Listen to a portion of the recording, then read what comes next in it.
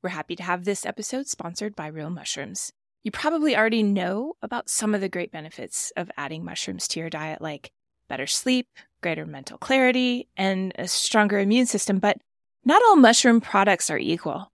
Real Mushrooms is the real deal. Many mushroom companies harvest the mushroom and the grain it's growing on. Real Mushrooms products contain no grains or starch fillers. They're organic, cultivated naturally, and third-party verified for beta-glucans, the compound that makes them so valuable as a supplement. They even have a science and medical team of doctors who ensure that Real Mushrooms meets the highest standards. What I personally love is how informative their website is. Have questions about what mushroom is right for you? They have a robust blog with articles ranging from women's health to what mushrooms are most beneficial to your pet. Want to boost your immune system? Have better sleep and feel more calm? Grab the link in the show notes and get 25% off of your first order.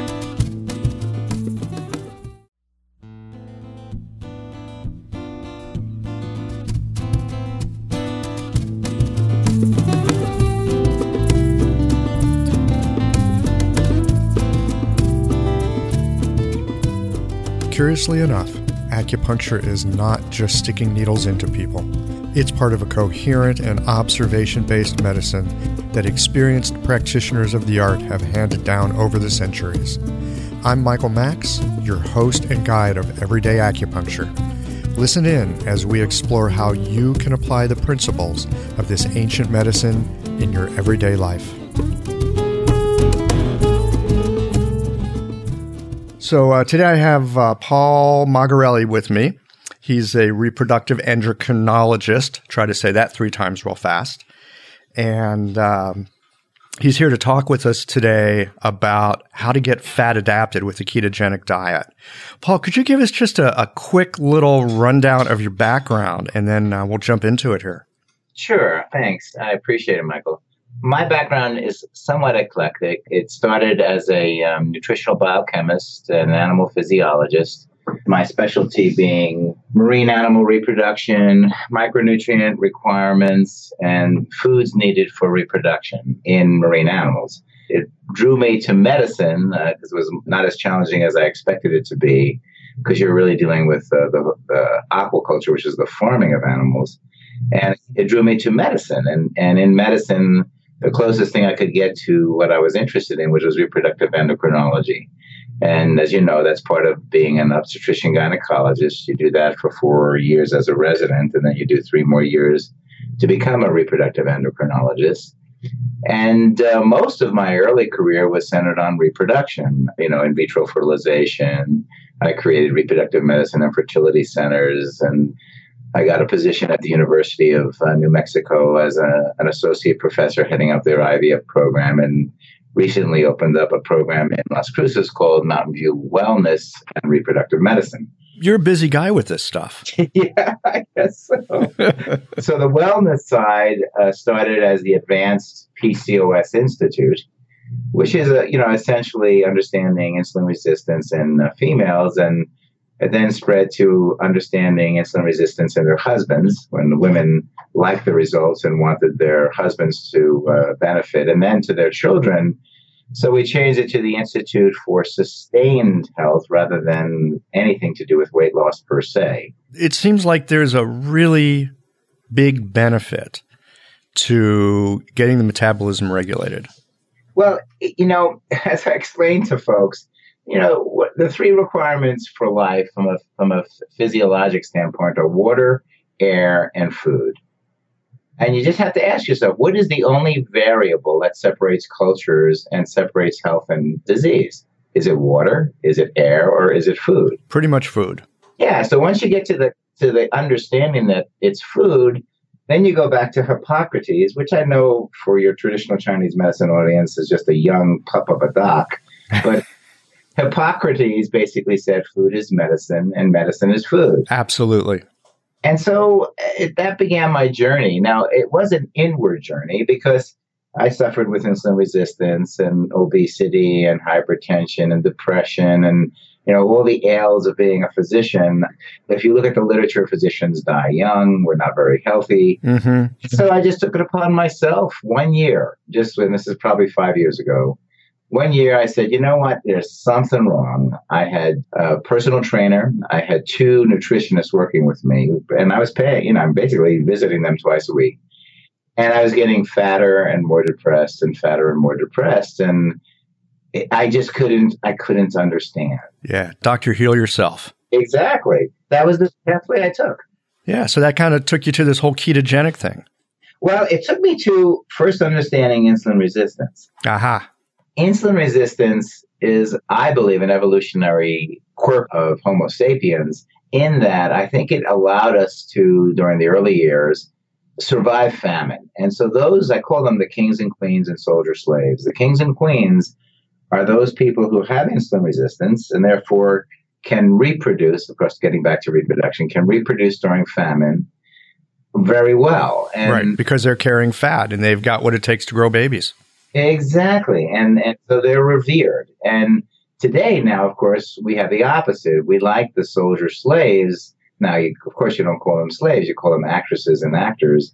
But you have these, people who look cachectic, are nothing but muscle, and they tend to all use IVF to make babies. Right. Yeah, we see this a lot. So let's just jump into this here, because there's been a lot of talk about this ketogenic diet. One of the big things about it is that you need, well, I shouldn't say you need. I mean, yes, metabolically, you do need to eat a lot of fat. I could also say you get to eat a lot of delicious fat, which is a real uptick for me. So it's high fat, moderate protein, and low carbohydrate. Exactly. Yeah. So, I mean, that sounds really simple, but how long does it take to get fat adapted? And what kind of things should you expect on the way? And more importantly, is there a way to really kind of kickstart the process and get into that fat burning stage as soon as you can? I don't think so. I don't think speed is the issue here, because really the most important reason, and that is called, I call it sustained health. Any fad, any jump in, without a accommodation on the part of both the psyche and the body leads to this. It's like yo-yo dieting, but you don't have to gain and lose. Your body has to accommodate to its changes. So let's start with... You're sounding like a Chinese doctor here. Well, I've been around traditional Chinese medicine docs. Oh, my God, probably... Well, my wife certainly... There you go. For at least 15 years, if not 20, and a bunch of you characters for at least 10 years. So from my perspective, and to answer how long does it take, well, the first question is, what is it? So let's briefly go through the what is. Great. And let's do. You may not like my digressions, but I always go back to the biochemistry and physiology. So it makes sense to me. So you have cave person. He has a saber-toothed tiger chasing him. He gets to choose what source of energy he's going to use to maintain his speed so he doesn't get eaten. So he chooses carbohydrates, of course. If you read the literature since 1978 about, carb loading for athletes, he's got 18 minutes of energy stored as glycogen, 5 minutes stored as glucose. So 18 minutes later, the saber-toothed tiger is picking human meat out of its fangs. If he had chosen fat, on the other hand, for every pound of fat, he's got available about 3,500 calories. And therefore, if he's carrying 10 pounds of fat, he's got 35,000 calories. And even if he was a marathon runner, he may use, 1,000 an hour, but still it's quite a lot of time. So this logic or illogic part of racers in the past. Now, today, of course, my wife, who's a competitive triathlete, she's completely fat adapted. She'll run a triathlon on a cup of coffee with some butter and MCT oil for the first at least 2 hours. I believe that humans are beings who can, and probably most often, because humans evolved in famine, used fats as their main source of energy. Now, what about the brain? Now, the brain, although it's only 6% of your body weight, uses 25% of your energy. Isn't a huge amount of the brain fat anyway? The brain is fat. The brain is fat. So when someone's calling you a fathead, it's just a statement of truth. Exactly. Yeah. They're not putting you down. As a matter of fact, it's a compliment that I get all the time. especially from my friends.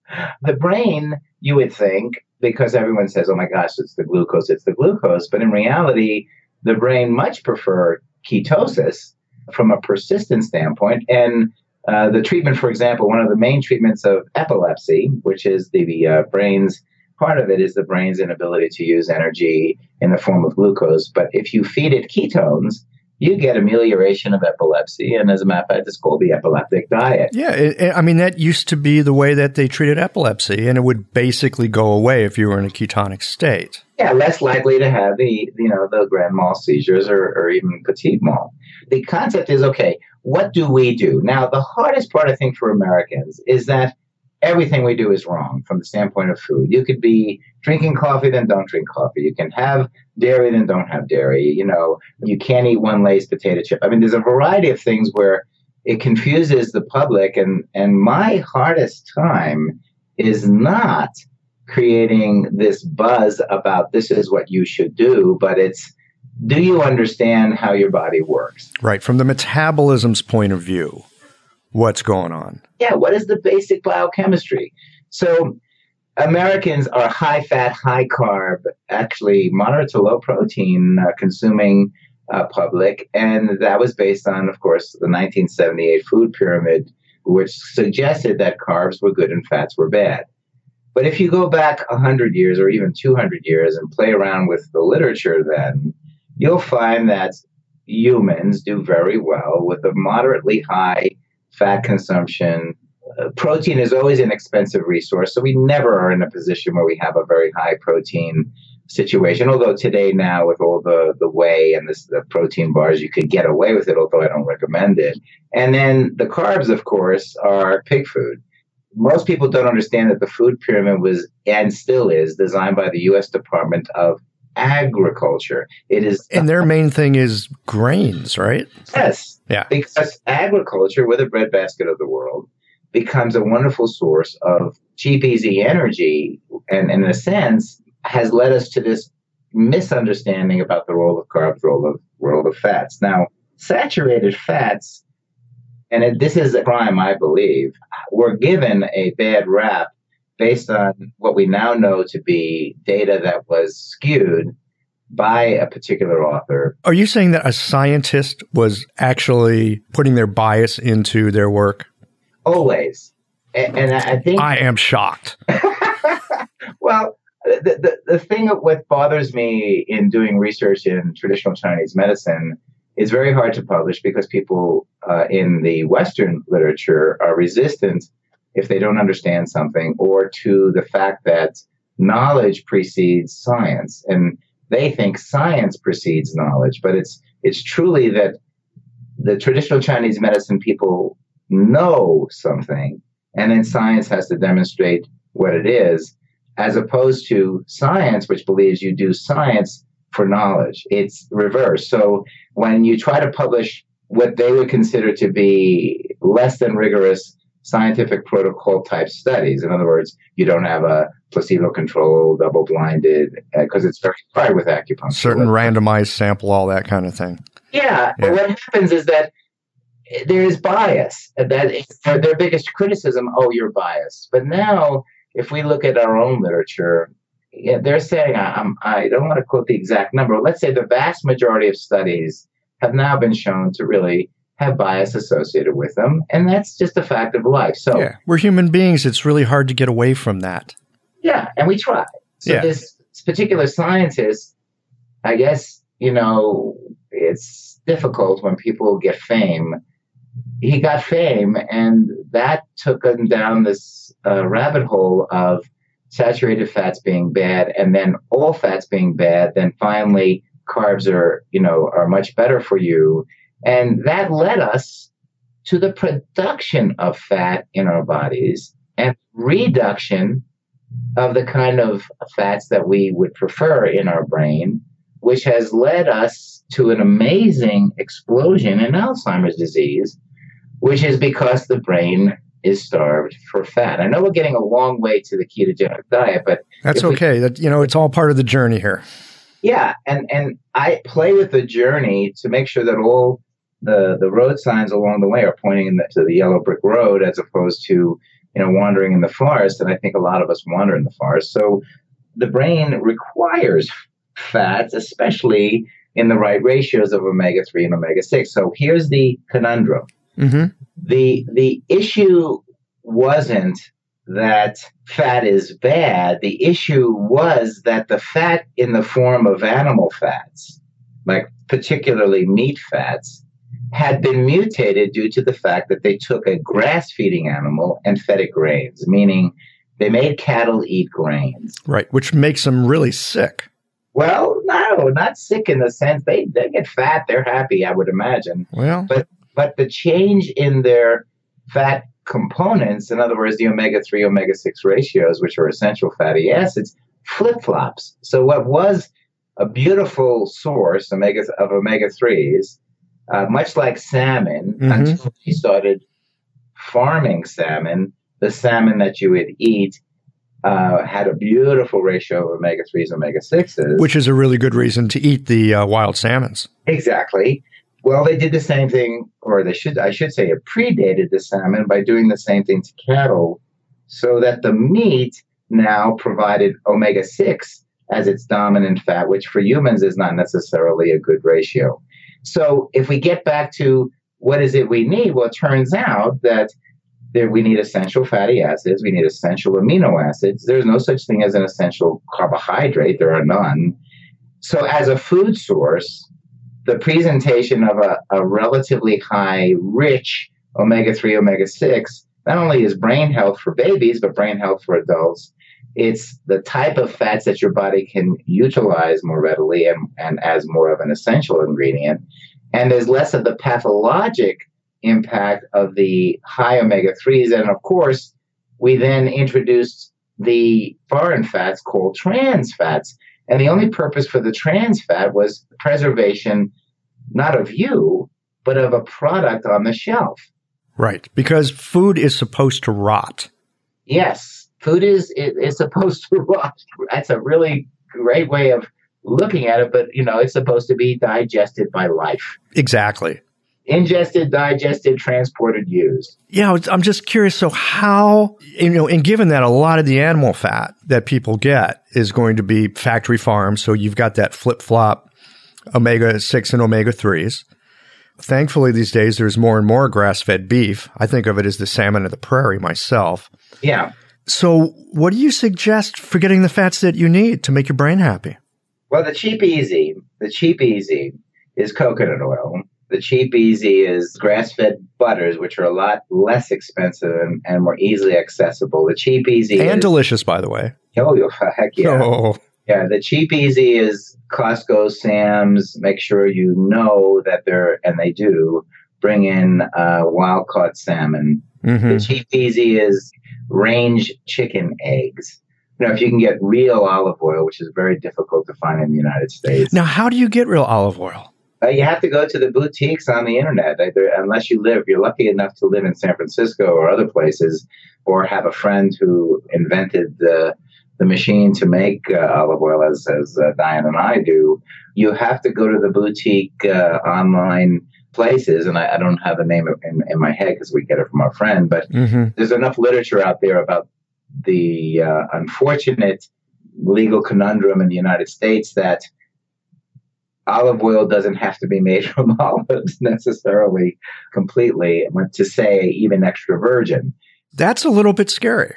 Well, yeah, it is. I don't want to get us too far off. No, let's not go offline with that, but it's good to know. Yeah, those are some of the sources. The grass-fed butters, if you're dairy sensitive, then of course ghee, Ghee, is a source of grass-fed butter fats as opposed to grass-fed butter proteins.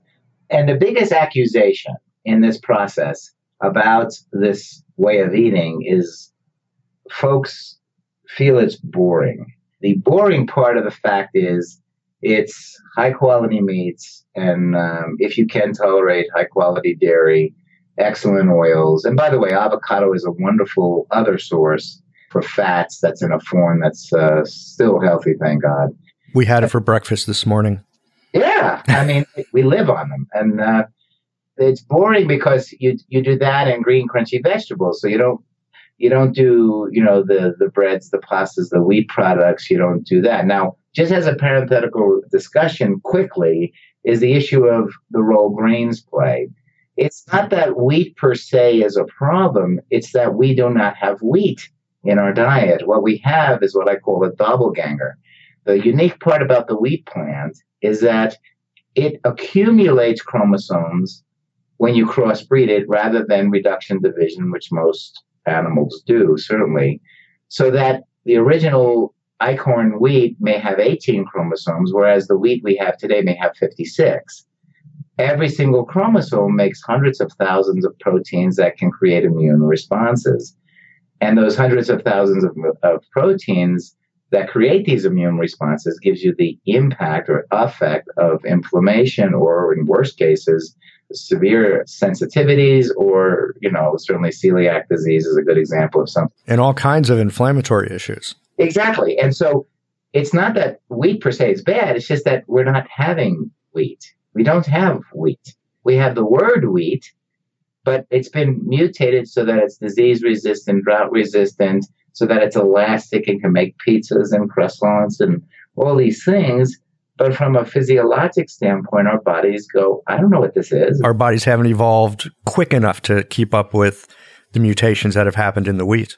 And quite frankly, I don't think it could, because the manufacturing of wheat and changes can be in one generation, can change the whole way that wheat is grown, as opposed to the thousands or hundreds of thousands of generations in which we've evolved. Mm-hmm. So ketogenic. So being ketogenic just means that you're using as a source of energy fats. The goal there is not the Atkins to be continued, in my mind. If you read the way it's being presented on the internet, it's stay in ketosis and life is beautiful. And I will tell you, there is some benefit, but you don't necessarily have to be in ketosis to eat a diet in which you're not building fats, you're breaking down fats. And that's what a ketogenic diet does, right. Is it uses fats for energy. Now, it's difficult to get to a ketotic state consistently, because you'd be surprised, and I don't think it's actually particularly easy to follow, to eat nothing that might be perceived as a carbohydrate, because the body, once it sees a carbohydrate, it really doesn't want to make ketones. It's making ketones as a survival, but not as a default. I mean, you give it any type of sugar and your body's going to want to... It immediately will reconvert to that. Yeah. And isn't that because with the sugar in your bloodstream, it raises up the insulin levels, and insulin basically shuts down fat metabolism? Exactly. So we've come full circle. So the insulin resistance issue is an issue of excess amount of insulin causing the body to build fat. Well, when you lower insulin, the body burns fat. Insulin is an amazing regulator, and I just reviewed the evolution of an insulin-like molecule, and it goes back to the prokaryotes, unicellular organisms, all the way up to the oldest vertebrates, the hagfish, the lamprey, to man. And insulin or insulin-like products have served life as a mechanism by which external energy gets internal to the cell. Mm-hmm. And so as you increase the amount of carbohydrates, your body shuts off fat burning and turns on fat building by survival. This makes sense.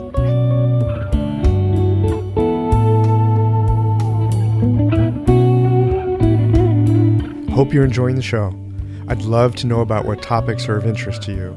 If you have a health concern, or if you want to know specifics about how acupuncture can help to promote vibrant well-being, visit the website at www.everydayacupuncturepodcast.com and send an email.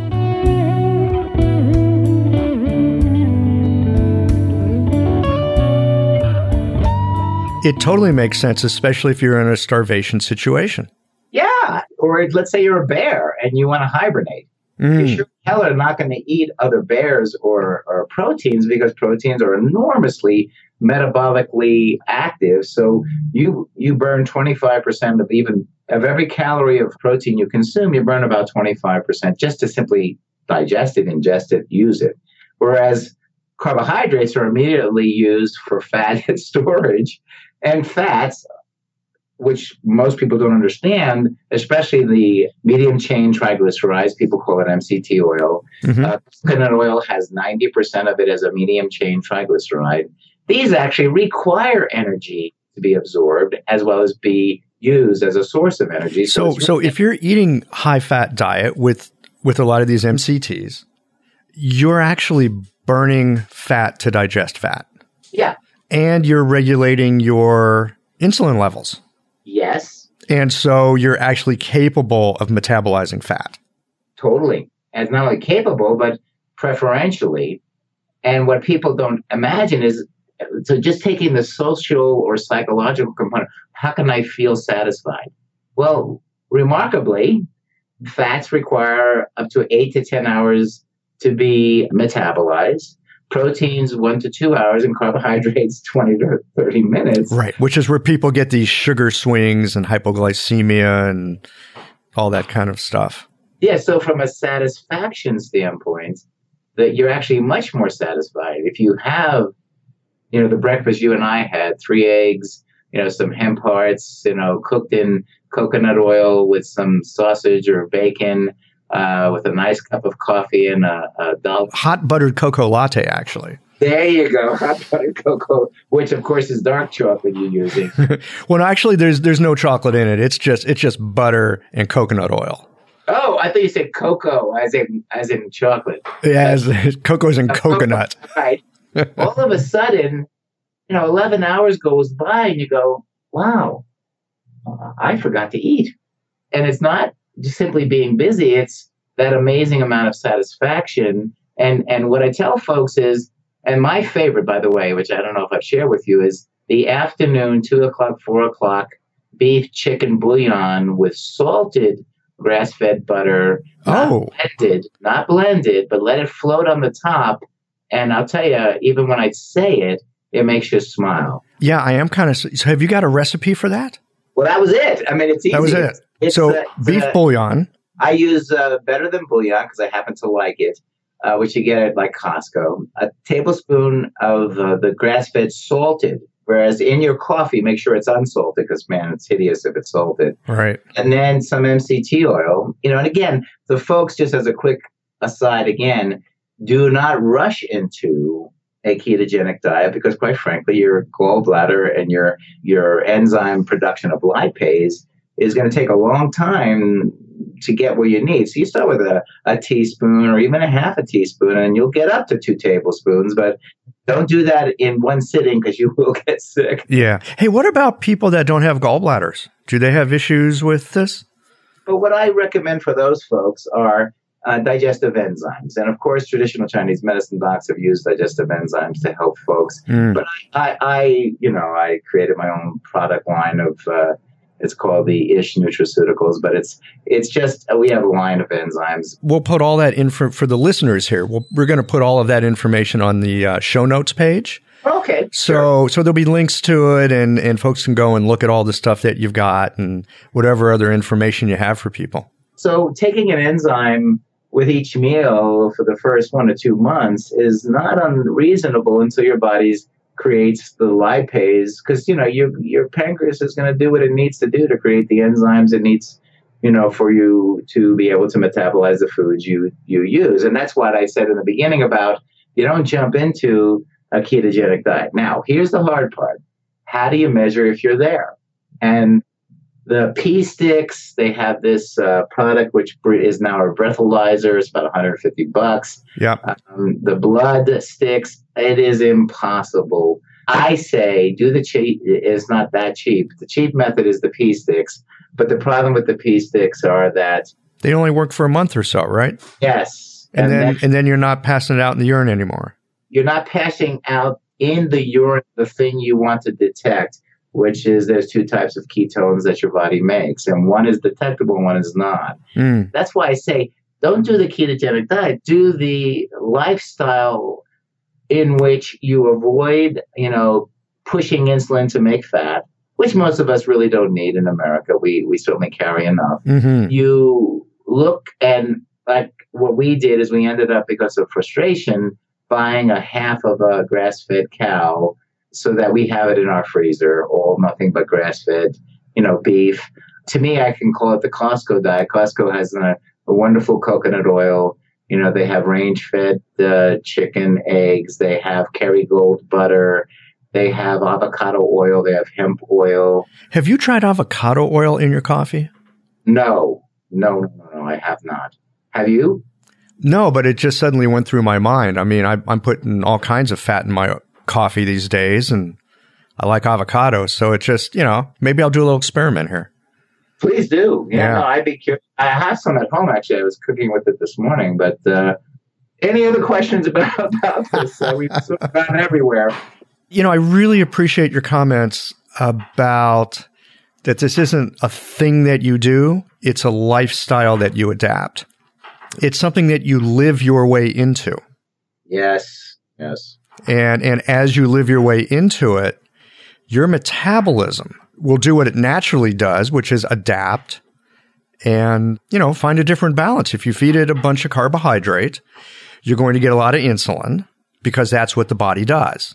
And then you're going to get a lot of fat because you can't burn fat while you've got insulin at elevated levels. Right. If you feed your body fat, you're going to take more energy to burn it. It's going to take more time to burn it. And you're also saying to your body, look, we can use this stuff as fuel. And the brain is saying, this is, I call happy food. Your brain smiles. And of course, we're all nothing but perception. So when you get that 2 o'clock, 4 o'clock cup of bouillon with butter floating on top, all of a sudden grandma comes into your brain. Life is good. Your gastrointestinal tract is happy. The electrolytes in the bouillon are now providing you what you really need. Right. It helps you to keep hydrated. It's a simple pleasure and it doesn't take a long time. And even bachelors can boil water. I mean, that's not hard. I usually just like to drink 1 cup of coffee a day, but lately, mostly because I just love a nice hot buttered cocoa latte, I'll sometimes have a cup of coffee in the afternoon, not because I'm looking for the coffee, but because I'm looking for the fat. And so this option of the bouillon sounds really good. Oh, it meets so many needs of ghrelin, which is the satiety hormone in your stimulated by gastric distension and eating. As a holiday gift to all my folks out there who don't want to gain 5 pounds, this bouillon with butter prior to going to your parties, or a bouillon cube in your pocket that you bring to the party, and you start your party off with a cup of bouillon, stretches that lovely receptor. It's warm, brings blood flow to the gastrointestinal tract, ghrelin to the brain. The brain says, hey, I'm happy. I don't have to run around seeking, every piece of food that's available. Right. Cupcakes are suddenly not so interesting. Yeah. And I'll tell you, it changes your enjoyment, and your brain loves the electrolytes, loves the aromas, loves the fat. Oh, yeah. And it just becomes a very different holiday. I do a talk on, surviving the holidays, and it's just remarkable, the simple tricks. And you may want to do this as another podcast, but it's remarkable the simple tricks that people can do that allows them to truly enjoy the real role of the holidays, which is, sharing love and enjoying friends. And so that's a little parting gift for you there, that try that before you go out. That's great. I will. You say that the coconut oil is basically 90% medium chain triglycerides, MCT. Yes. I've seen some stuff on the internet lately where they're saying MCT, this is like the greatest brain boost. This is the stuff to eat. So if coconut oil's got 90%, does it make sense to go get some extra refined, pricey MCT oil? Does it really give you that much more? Because prior to this boom, MCT oil was cheaper than coconut oil.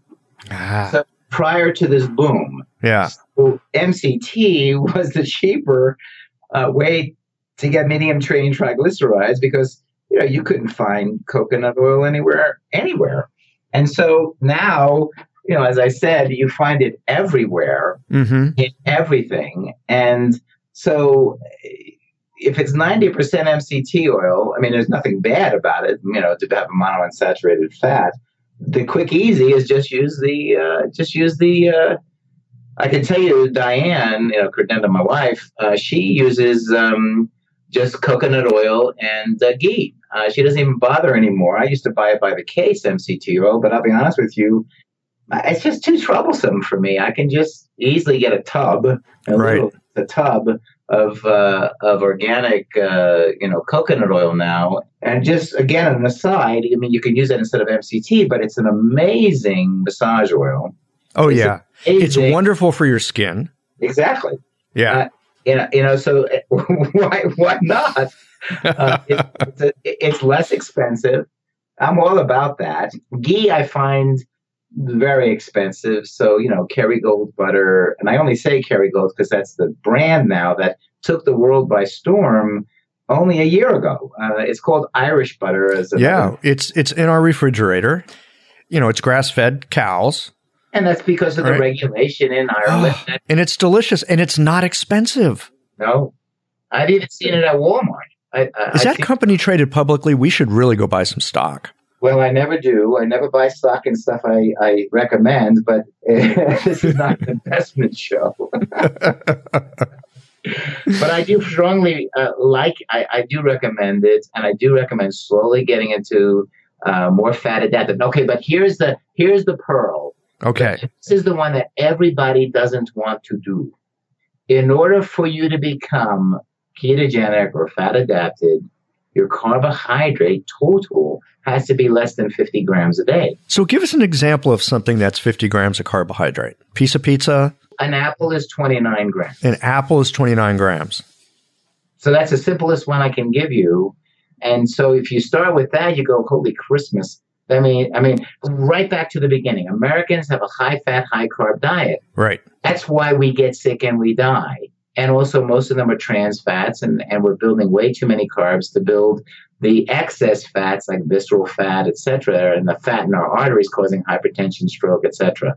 So in order for any of this fat adaptation, and almost we want to put this at the beginning of the show, any of this fat adaptation is dependent on a person who's been able to first curtail their carbohydrates in that 50 to 80 grams total per day.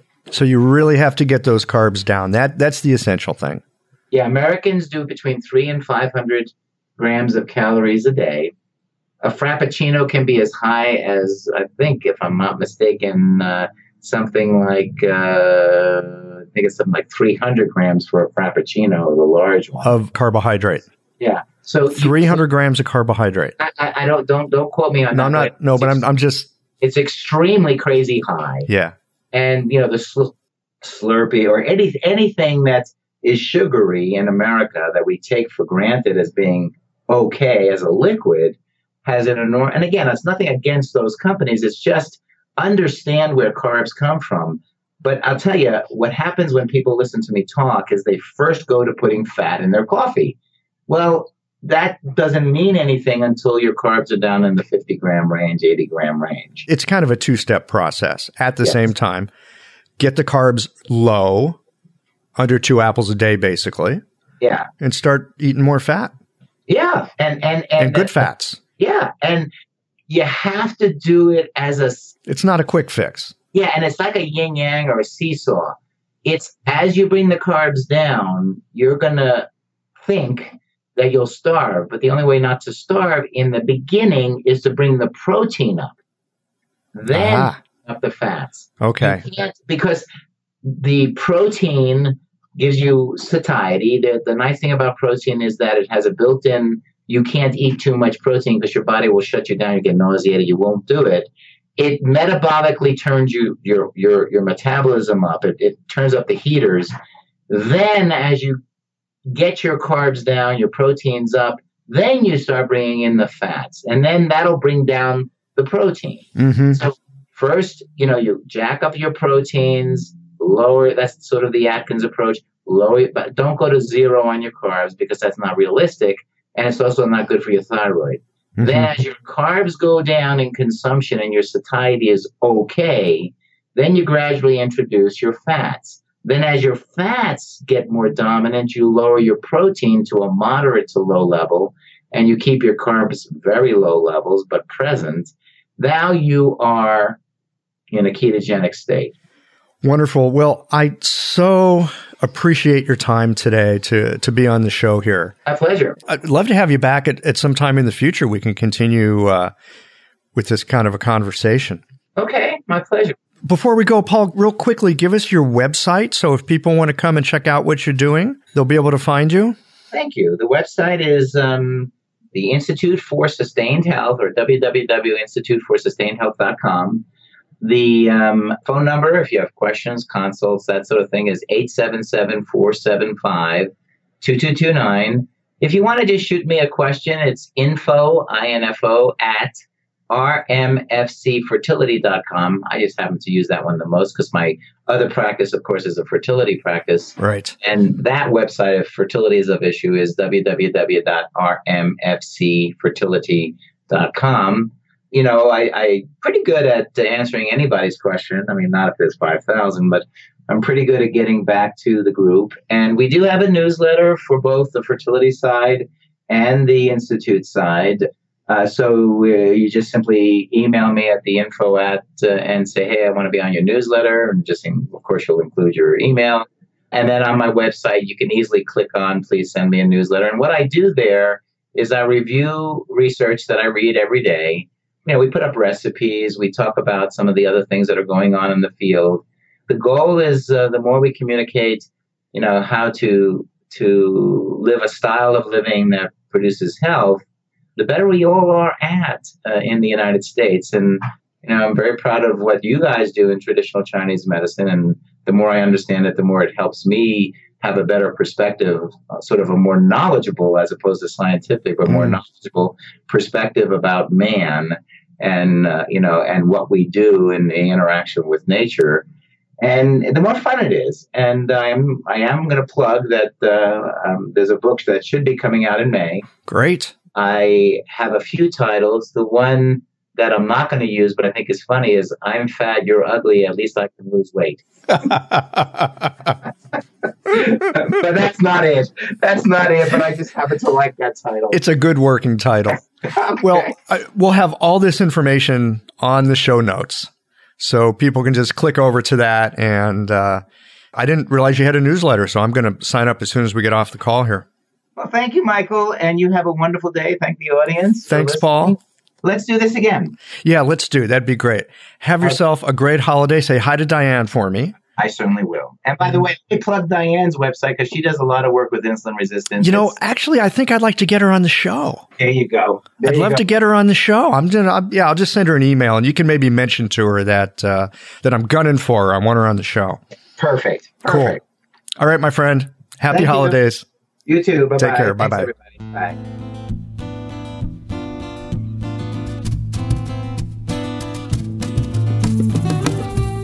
I hope you enjoyed this episode of Everyday Acupuncture. If so, please take a moment, click on the iTunes review button, and leave a review of the show. And be sure to tune in again next week.